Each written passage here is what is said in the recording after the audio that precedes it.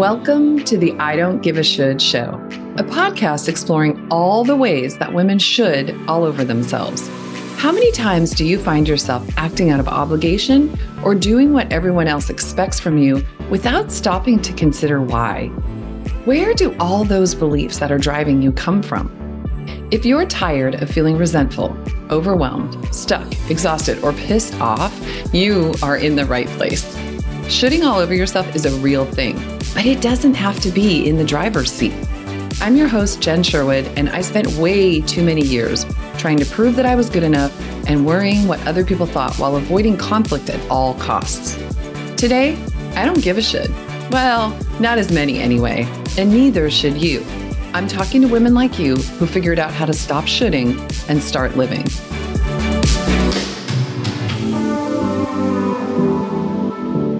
You're listening to the I Don't Give a Should show, episode number 25. I'm thrilled to bring you today my guest, Joanne Kobuke. Joanne is a certified hypnotist and life coach who helps women 40 and over achieve weight loss success. Joanne, my guess is people's ears just perked up right now. Using a powerful combination of hypnosis and coaching, Joanne helps women identify and remove the limiting beliefs and misperceptions that block their success. She's excited to share how women can benefit from this work, not only in their weight loss efforts, but in all aspects of their life. I love that. After 35 years as a certified public accountant working in the nonprofit sector, Joanne decided it was time for a change once she became an empty nester. Following a lifelong interest in personal development and hypnosis, she started a second career as a life coach and certified hypnotist. She's the mother of 2 adult daughters and lives with her husband and their 2 dogs in the beautiful Pacific Northwest. Welcome, Joanne. I am just thrilled to have you here. Thank you, Jennifer. I'm excited to be here too. This is going to be fun. Yeah, I feel like we're kindred spirits a little bit. I have 2 daughters who are basically on the cusp of adulthood, 18 and 22. Mm-hmm. I have 2 dogs. Like we're in the 2 club here. And those I don't know about you and anybody listening, but the dogs, they are the comic relief in our lives these days. Yes, they are. Yeah. I have an older dog and a puppy. So having a puppy is like having a child in the house again. So it's been very interesting. Okay, this is just weird because we have a 9.5-year-old and a puppy. Oh, was it the pandemic? We did the quintessential or the stereotypical pandemic puppy. Yeah. For us, it was that we've always had dogs. Sometimes we've had lots of dogs. Oh, funny. And our dog is, getting older, and we have this sense that she's not going to be with us forever. So my husband says, okay, if I'm going to have to train a new dog, I want to do it before I'm too old. Okay. All right. Because, we're not spring chickens here. And so he says, I don't want to be doing this too far out. I said, okay. I said, well, you realize that if you do it now, this may be the last dog we have. And he goes, I don't want to talk about that part. We're just going to talk about the puppy. There we go. Yeah. Well, because you said like having a puppy is like having a baby around, and that takes a lot of energy. Yeah, really I love it. I love it. But it's fun. So Joanne, yes, my question for you, my friend, was let's get to it. What was it like for you when you were living under the shoulds? Oh, I learned to be a chameleon. That's the way I talk about it.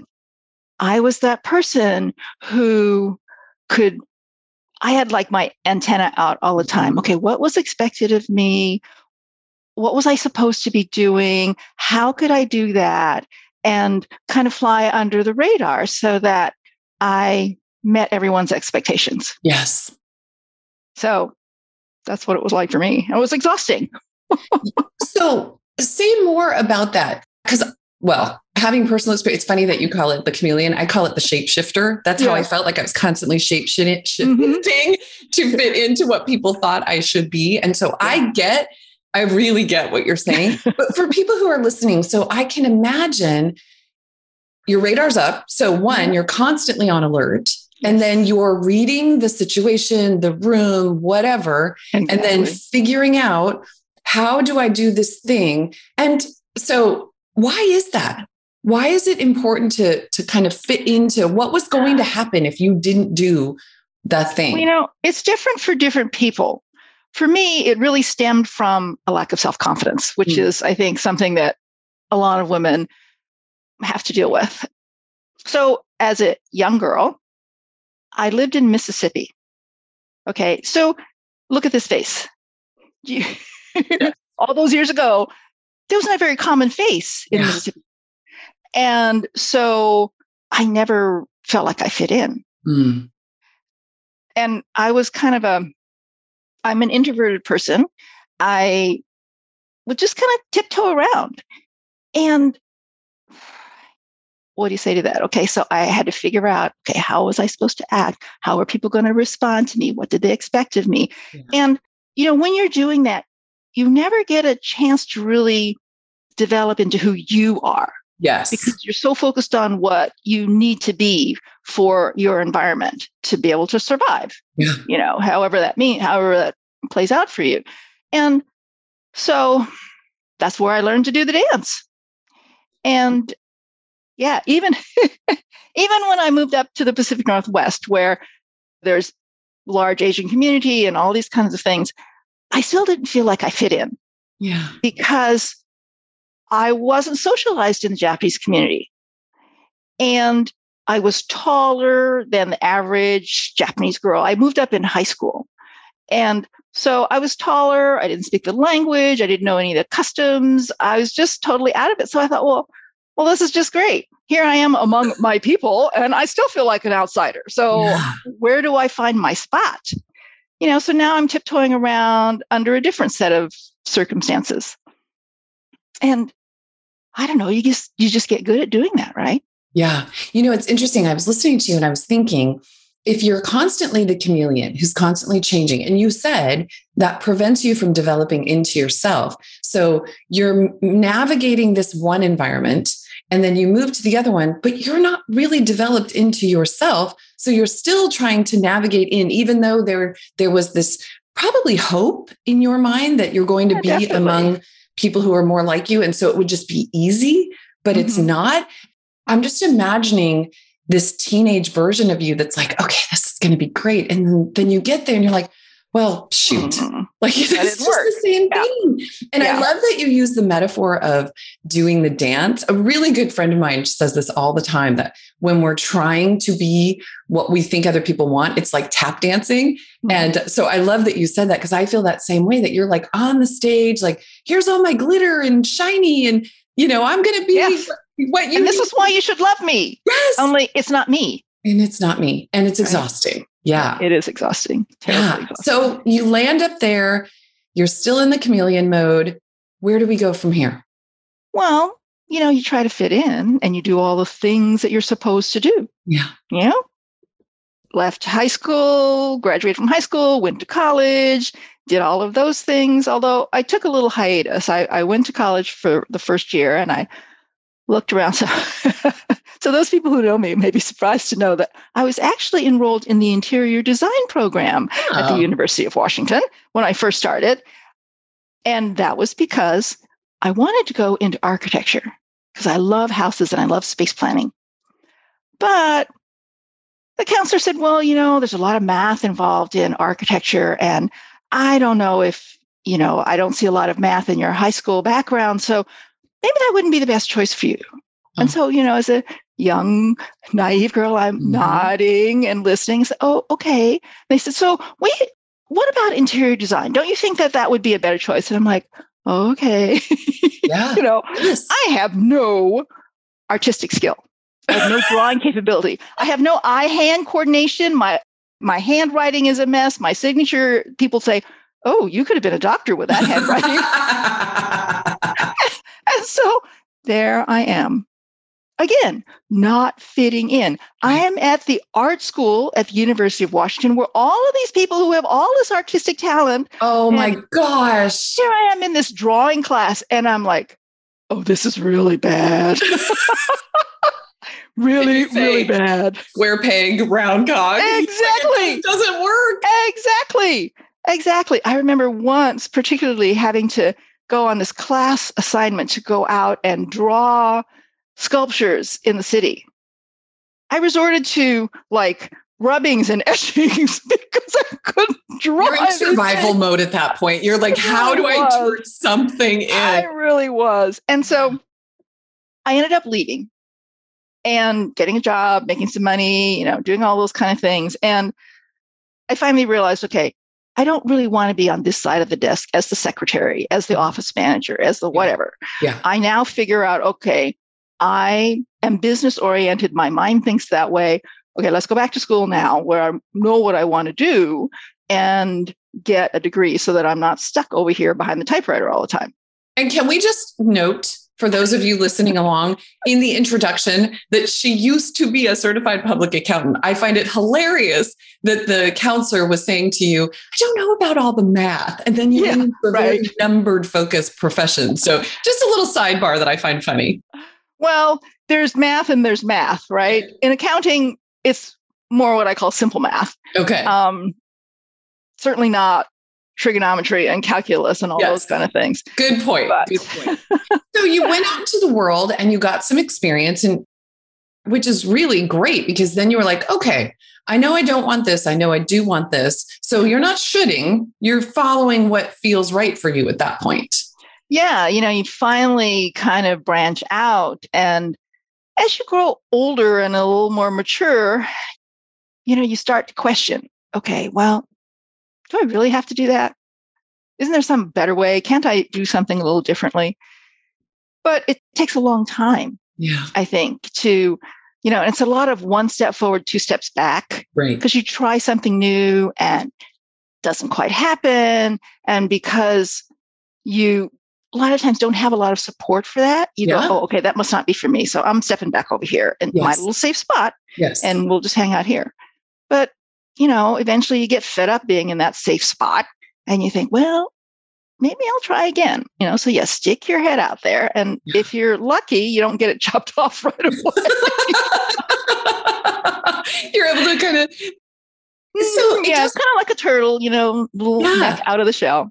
So it doesn't sound like there was a single event per se that started to turn the tide for you. Was there one thing, or was it experience after experience that helped you shift? Well, so I was really good at playing this game. So for 35 years, I was in the accounting world doing all my spreadsheets and reports and things like that. But all during that time, I kept thinking, this is fun and all, but I'm not really doing what feeds my soul. Mm-hmm. And, you put it off. You think, okay, fine. We spend most of our life waiting for the next thing to happen. Okay, when I turn 16 and I can drive a car, when I graduate from high school, I can do this. When I get out of college, I'll be able to do this. Okay, so for me, it was, well, when I have run my course in this career, I'll be able to do something different. Mm-hmm. Mm-hmm. And then one day, I talk about this in a chapter of a book that I was participated in. One day, I read this blog post online, and it was a woman who wrote about the 5 regrets of the dying. Okay. And she was a hospice nurse in Australia. And so she spent time with her clients in the last months of their lives. And they talked a lot about what they were experiencing. And she wrote about what the typical things that she heard people say. And there were 5 regrets. And I always get to the 4th one and then I forget the last one. But the biggest one was, I regret not living the life I wanted and living the life I was expected to live. I regret that I didn't keep in touch with my friends. I regret that I didn't allow myself to be happier. And I don't know, there were a couple more. But the thing is, they just all struck a chord in me. I mean, the hair on the back of my arms kind of stood up. Yeah. And I've always been a very optimistic person. In spite of all the other things that have happened in my life, I still believe that there's always time. Things get better. You just have to kind of put your mind to it. So it really just kind of hit me like a ton of bricks. Yeah. There is a hard stop. Yeah. Like, well, duh. Yeah. But we don't think about that. We think, oh, we still have time. There's always time until there's not. Right. And I got that physical sensation of what it would be like to be there on taking my last breath and regretting all the things that I didn't do because now there's no chance. It's done. That's it. That was your time. There's no rain check. There's no second chance. That's it. At least not that we know of in this life. Right. Yeah. And it scared me so much that I thought, okay, I need to be doing something here. And then shortly after that, my daughter made this birthday cake for me. She loves to cook. She doesn't like to bake so much, but she made this cake for me. And she put on it those little kids' candles, right? The colorful numbered candles, because she said, okay, Mom, don't get mad, but you got a lot of candles that have to go on there. And that doesn't leave a lot of room for the cake. Oh, that's hilarious. Oh, thank you, honey. Thanks for the reminder. Yeah. So I'm like, okay. So there's a 4 and a 6, right? Mm-hmm. She puts it on the cake. Only it's not a 4 and a 6. It's a 6 and a 4. And we all know how old we are, although we like to forget, right? But suddenly seeing those candles on that cake and reading that stuff before about regrets, it just like hit me like a ton of bricks. It's like, okay, I need to make a change. This is the universe telling me it's now or never, honey. You don't have forever. And if you want to do stuff, you better get on it. So that was really the impetus. Things happened at work, conspired to make it time for me to retire. It's like, okay, this is the other signal. Yeah. And nature has a way of encouraging you, right? Yeah. And so it gives you nudges. And typically we ignore the first few nudges. I was just going to say, it gives you nudges if you listen. Yeah. And then one day it says, you aren't paying attention. What did that look like? Literally, what was happening when it really came knocking? Yeah, exactly.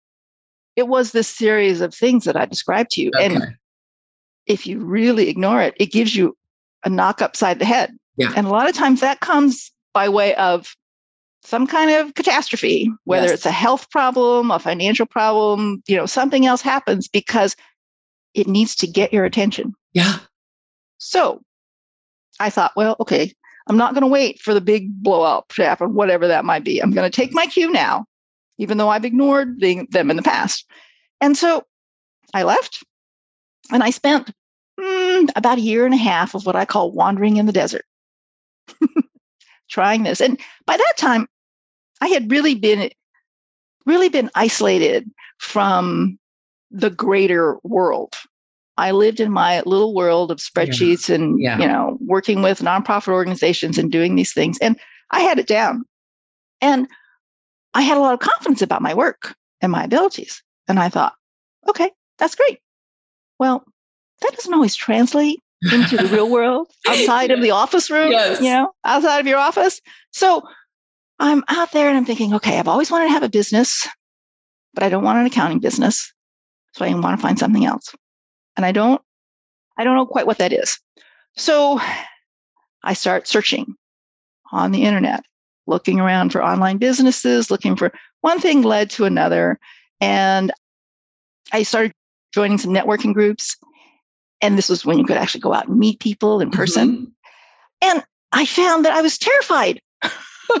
Yeah. I was petrified because we are talking, now I'm not talking about a company, some nameless, faceless company. I'm talking about me. Yes. Providing services to someone else. Yes. And it was terrifying because, you feel it, well, it's all about me. Well, what if they don't like me? And your whole brain goes into that protection mode. Yeah. Oh, what if they don't like me? What if you're not good enough? What if? So now it's a whole different level of shoulds. Yeah. Right? Yeah. I should get some accreditation. I came from the CPA world. So you get your professional credentials and blah, blah, blah. So obviously, I need to do that, whatever that is. And I love learning. I'm a perpetual learner. So I go down the rabbit hole for all kinds of technical things because I do like technical things. And so I spent a large amount of money learning this program and that program and all about online this and online that. And then but it still didn't solve the problem of I have to be able to be visible and open my mouth and speak with confidence about the work that I'm going to do. So I thought, okay, what else do I need to do? So I started working on personal development, which is one thing that I had always wanted to spend more time with. One of my sisters, she was a bank executive. She's retired now, but I watched her have to do all those hard things. Yeah. Right? Because she worked in the corporate world and she had to learn the politics. She had to learn how to deal with people doing things. That was not for me. Yeah. I loved being in the nonprofit world because the hierarchy is very flat. You get to deal directly with the people involved and the focus is different. So I never learned how to do those things. Right. And I never kind of toughened up a little bit. I had pretty thin skin when it came to getting hurt or feeling that, maybe I wasn't doing what I was supposed to. And so I had always thought, well, I kind of missed the boat because I didn't put myself into that environment and I didn't learn those lessons. Yeah. And now I need them and I don't have them. So, I pushed myself out. I have a funny story about how in the very beginning, I had met some people online that were really interesting to me in the world of coaching. And this one woman in particular, she lived in Dubai.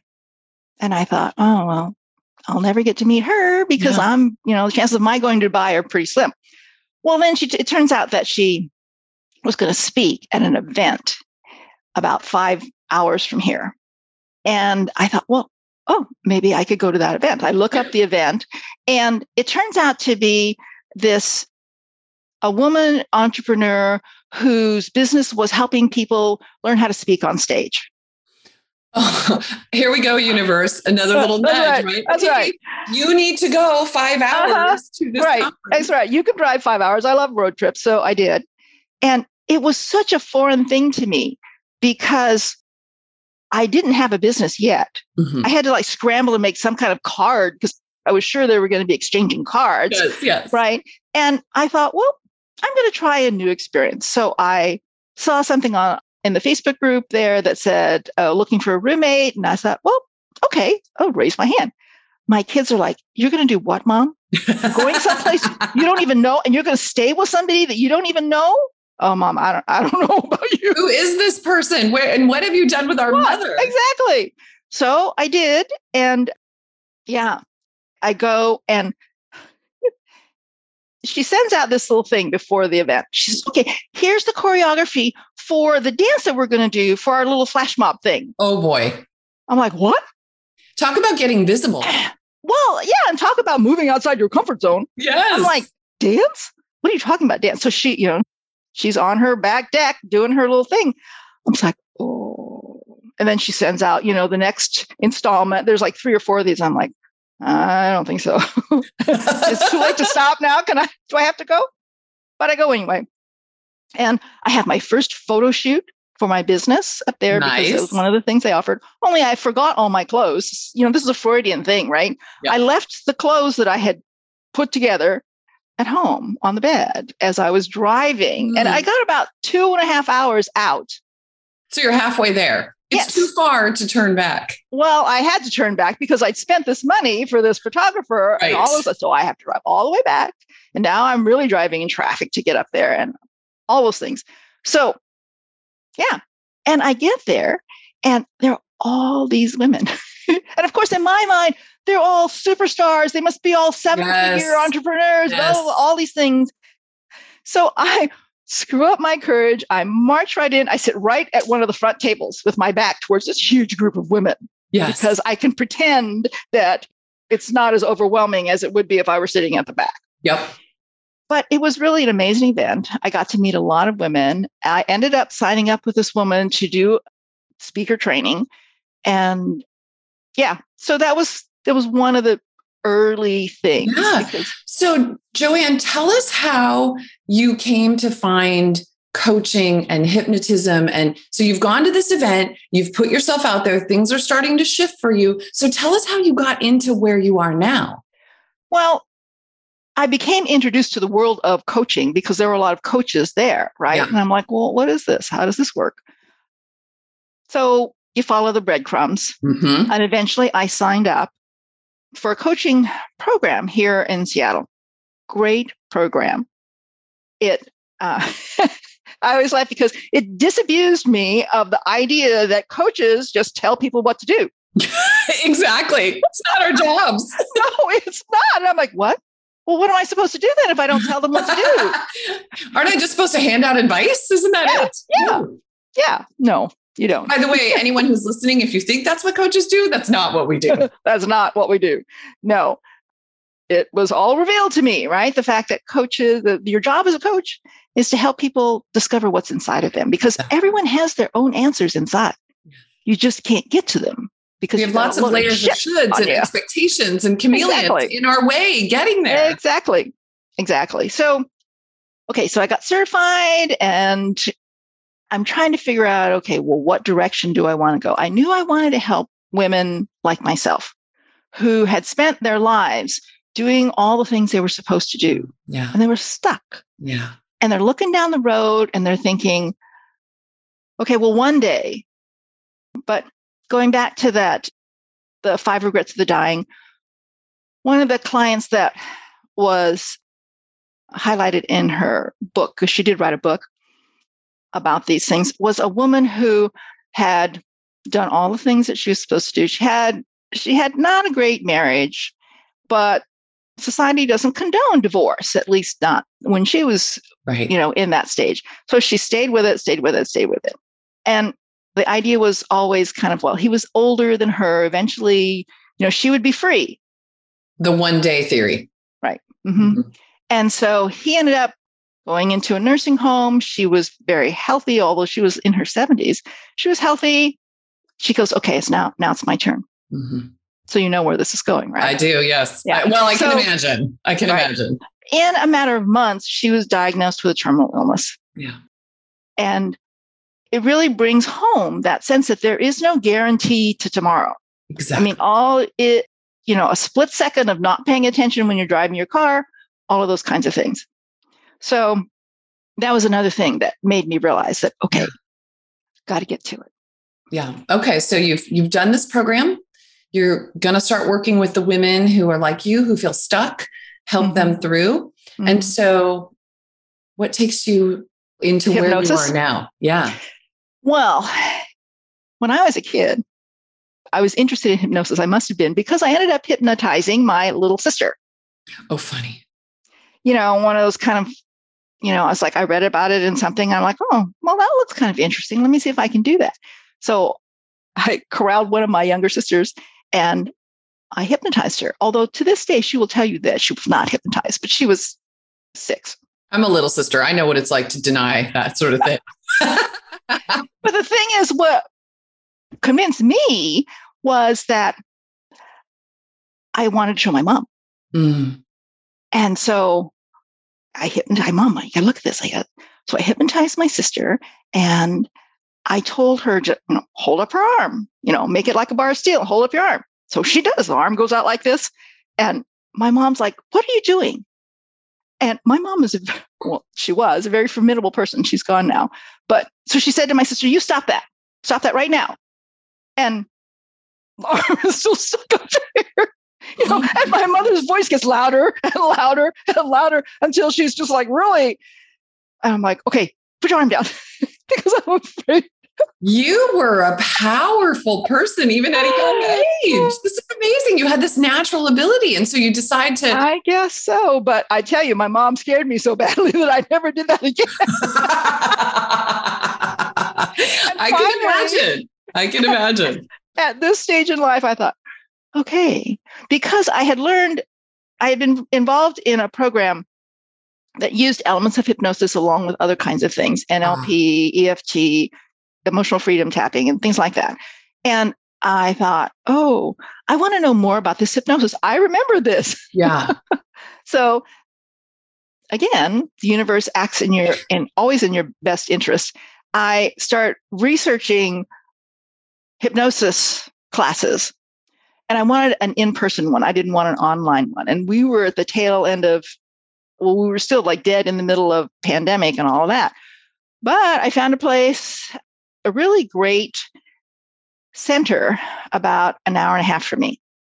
And they were having an in-person session that was going to start next week, Tuesday or something. Yeah, you and these in-person events that grab you. So let me just ask this. So you do the hypnosis because this is supposed to happen. Talk to me a little bit now about who you work with and how the hypnosis is an important, I don't even know if adjunct is the right thing to say with coaching, but talk to me about who you work with and how that all comes together. Right.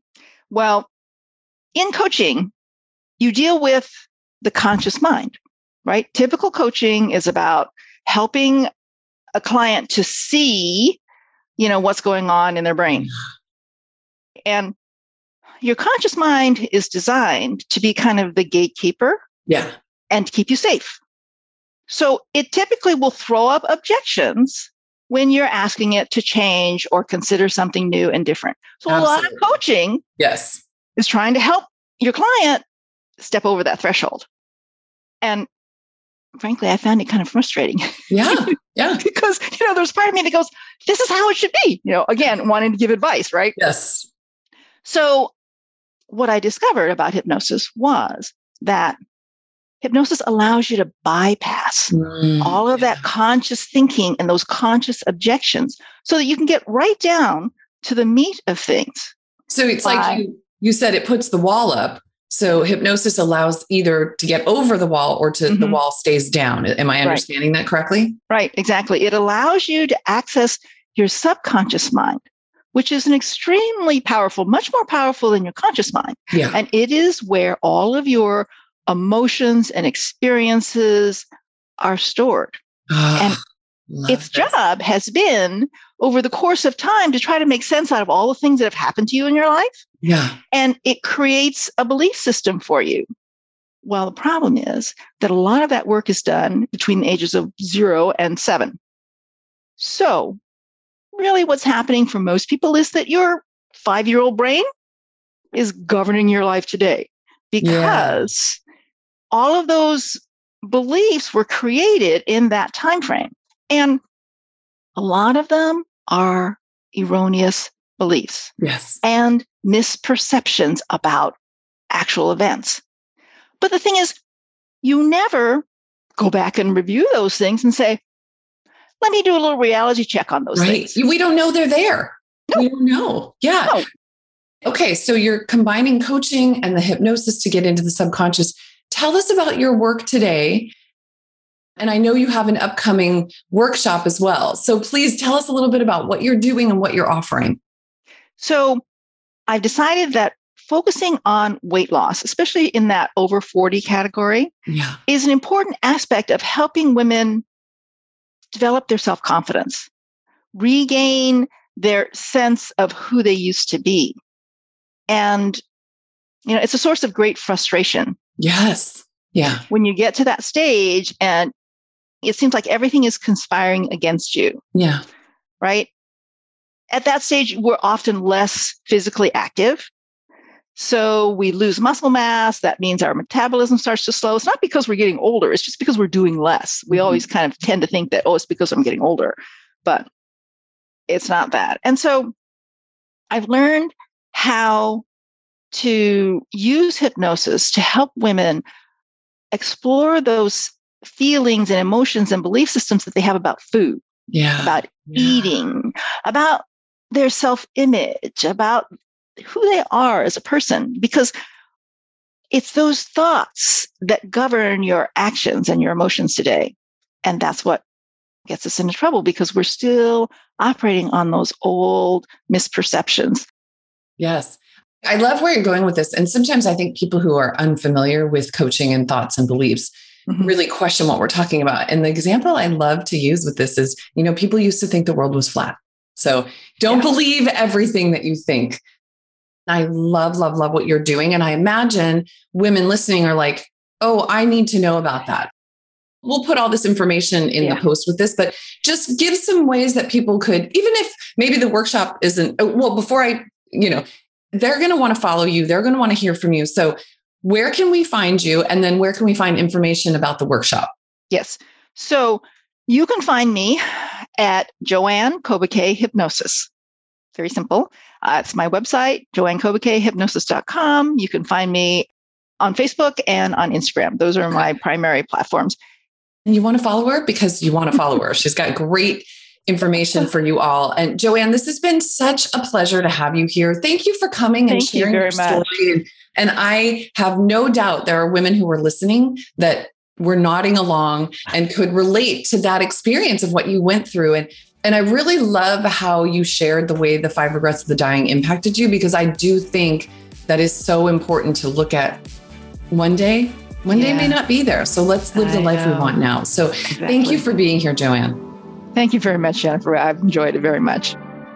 Hey, friend, if you recognize yourself in these stories and you don't want to give a should anymore, you have to join my coaching community, the GC. Come learn the tools to recognize when fear and worry are running the show and how to shift into more of what you want without guilt or blowing up your life, unless, of course, that's what you want. Inside the GC, you'll learn strategies to start making yourself a priority. Stop saying yes when you mean no. Have hard conversations and so much more. And you get to do this with a group of women who are making the same changes in their lives and are there to support you, not judge you. It's a seriously warm, safe space where genuine connections are made. The GC is where doubt and loneliness meet their match. You can get all the info at jennifersherwood.com/thegc. But if you're not ready for something like that yet, I've got you. Head over to my website, jennifersherwood.com, and hit the Relief Right Now button. I'll send 3 ridiculously simple steps to go from overwhelm to ease.